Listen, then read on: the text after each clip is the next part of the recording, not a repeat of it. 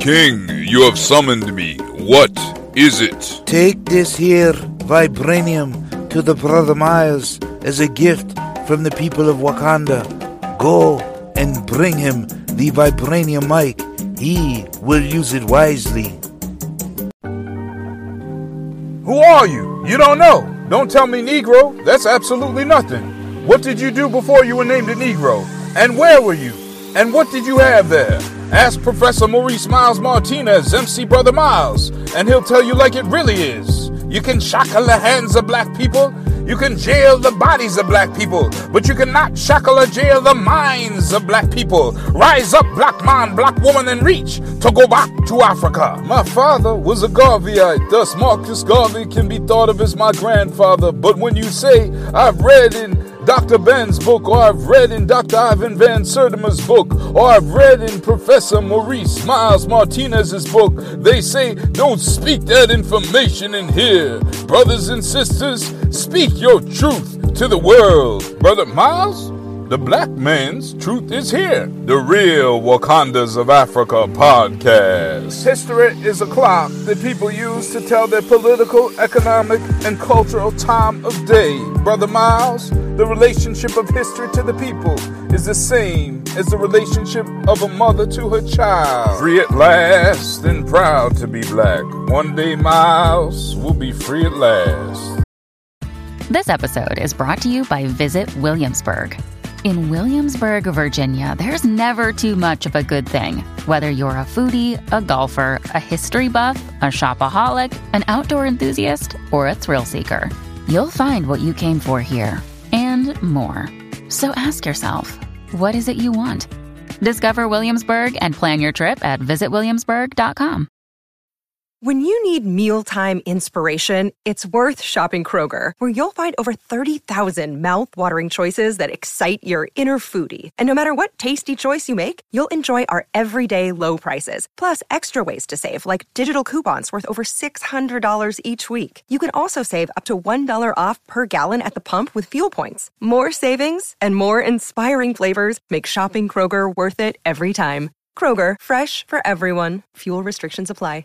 Welcome to the Real Wakandas of Africa podcast, the place where black history, hip-hop, and spoken word come together. I'm your host, Maurice Miles Martinez, also known as MC Brother Miles. At the end of each podcast, we have an original spoken word poetry or hip-hop track by myself. Last week, in Season 2, Episode 16 of this podcast, we discussed black economic empowerment and a home for sale in America for $1 that you can buy.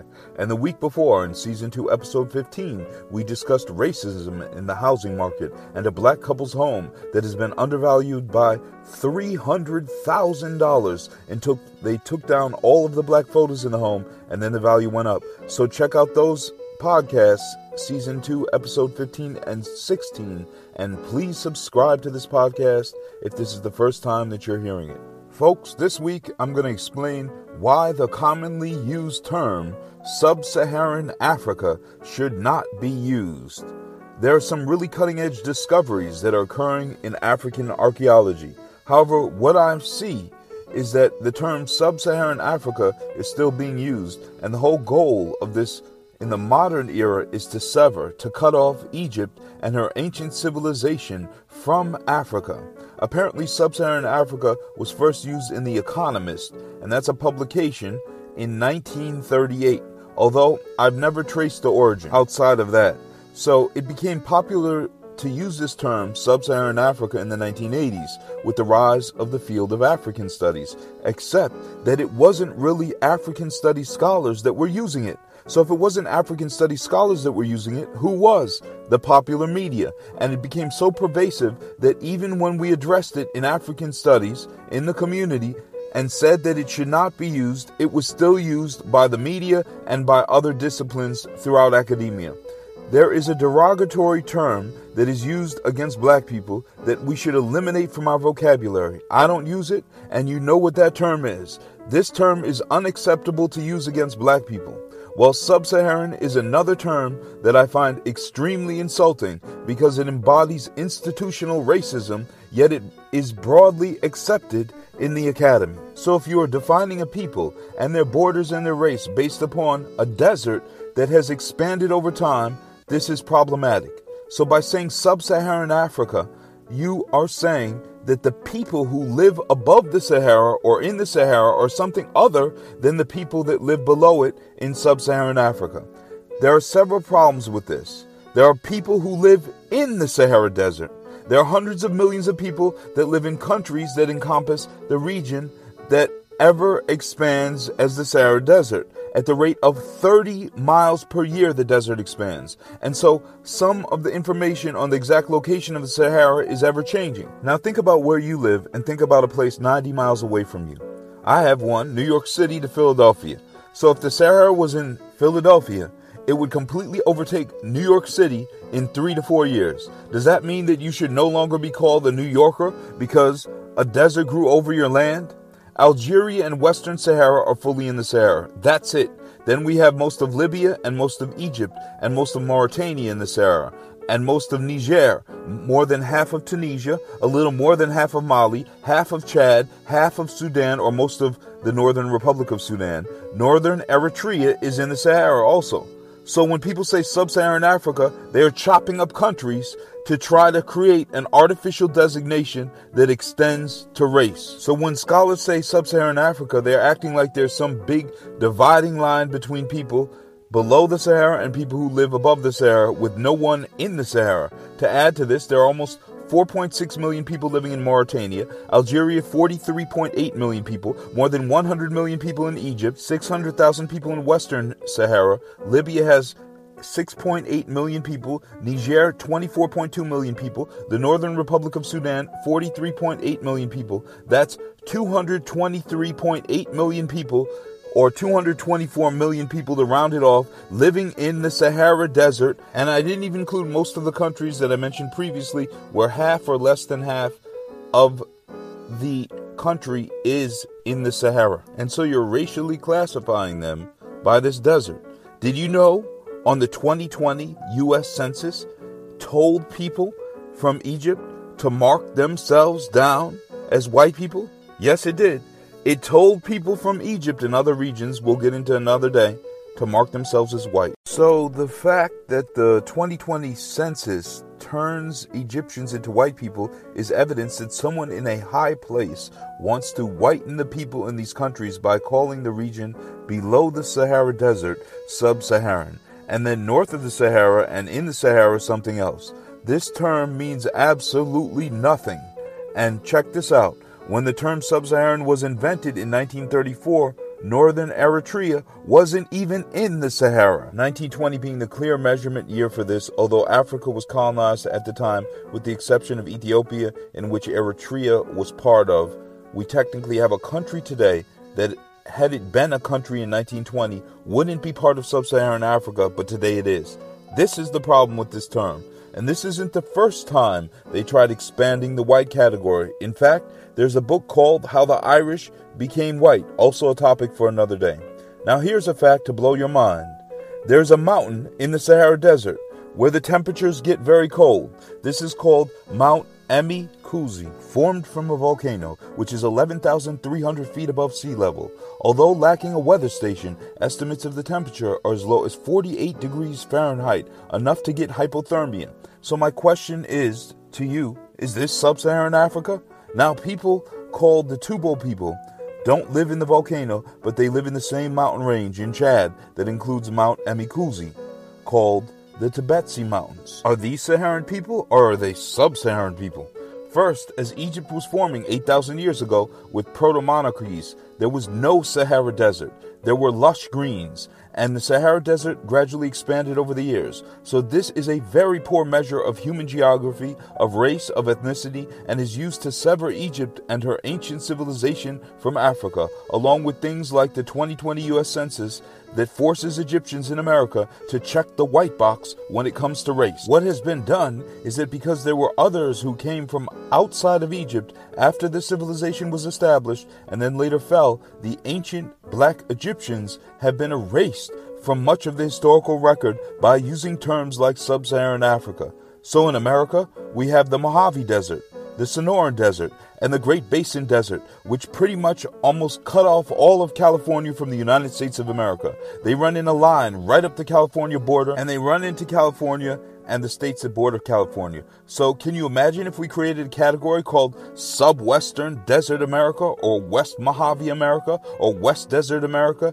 and then we said all of the things created in California, like the tech sector in Silicon Valley, all of this technology that came out of that region that has transformed the world, it really doesn't belong to the history of the United States of America, because geographically and socially, this is West Mojave America, and technically, a large portion of the people in that region come from another country to the south, so you wouldn't like it very much, so don't do it to us. Dr. Tilda Lamel, who reviewed my book, The Real Wakandas of Africa, and who was a colleague of Dr. John Henrik Clark at Hunter College of the City University of New York, explains the following, quote, examples such as inner city, western, the west, north, south, sub-Saharan Africa, and so on, all have racial undertones beyond the superficially obvious geographical designation.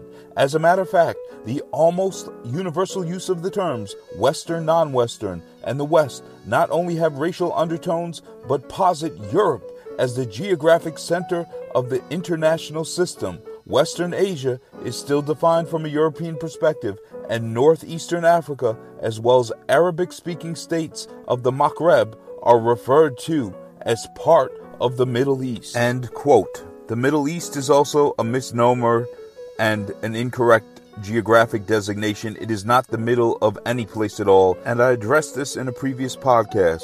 Once again, please subscribe to this podcast if you're new, and if you're a regular listener, thank you so much, and please share the link to this podcast on social media.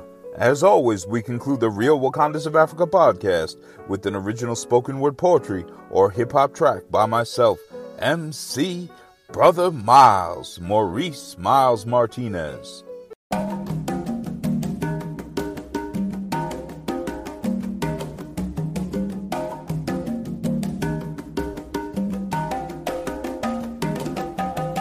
If Sub-Saharan was a term that was real, then it would be defined as a place with the people from an ethnic group, and the term might be solid as steel.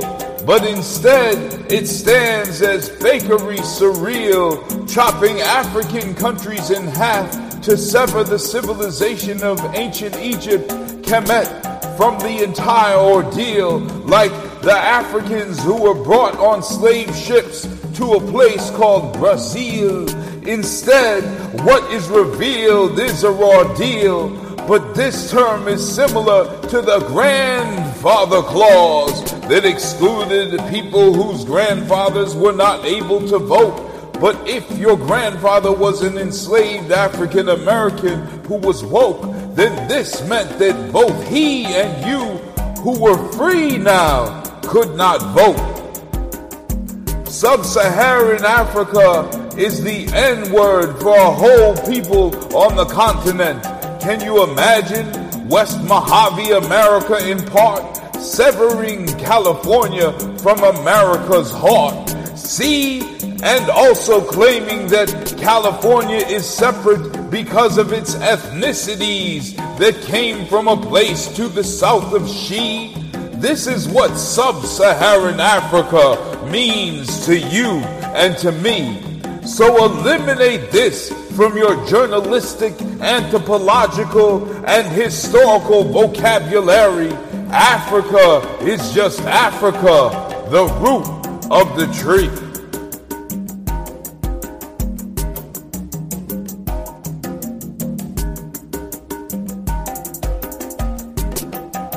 Hey, it's Ryan Reynolds, and I'm here with Keith, co-star of my upcoming film, If, only in theaters May 17th. Do you want to tell people the big news? All right, I'll do it. Sign up now and you'll get unlimited for $15 a month and 6 months of Paramount Plus Essential Plan on us. MintMobile.com/switch. Upfront payment of $45 equivalent to $15 per month. Unlimited over 40 gigabytes per month. Face lower speeds. Videos at 480p. Active Mint customers by 531.24 get 6 months of Paramount Plus Essential Plan. Auto renews after 6 months. Offer ends May 31st, 2024. Separate Paramount Plus registration required. Terms and conditions apply if rated PG. Thank you again for listening to the Real Wakandas of Africa podcast. When you have a chance, please pick a copy of my books up from Amazon. The Real Wakandas of Africa, Dr. John Henrik Clark versus Herman Cain. The Great Wall of Africa, the Empire of Benin's 10,000-mile-long wall. And The Real Vibranium of Africa, also under the title, The Wakandas Real Vibranium of Africa. And finally, Akhenaten's Dreams, my latest book. You can find them under my name, Maurice Miles Martinez, on Amazon, or under those titles. If you would like to become a sustaining member of this podcast, you can click on the link on whatever platform you use to listen to it on, and it will take you to my Anchor.fm podcast page, where you can actually support it at anywhere between $1 and $9.99 per month. Should you need to contact me, you can reach me at mauricemilesmartinez@gmail.com, all one word, Maurice, M-A-U-R-I-C-E, Miles, M-I-L-E-S, Martinez, M-A-R-T-I-N-E-Z, @gmail.com. Once again, thank you so much for listening to this podcast. Please subscribe and share it with your friends.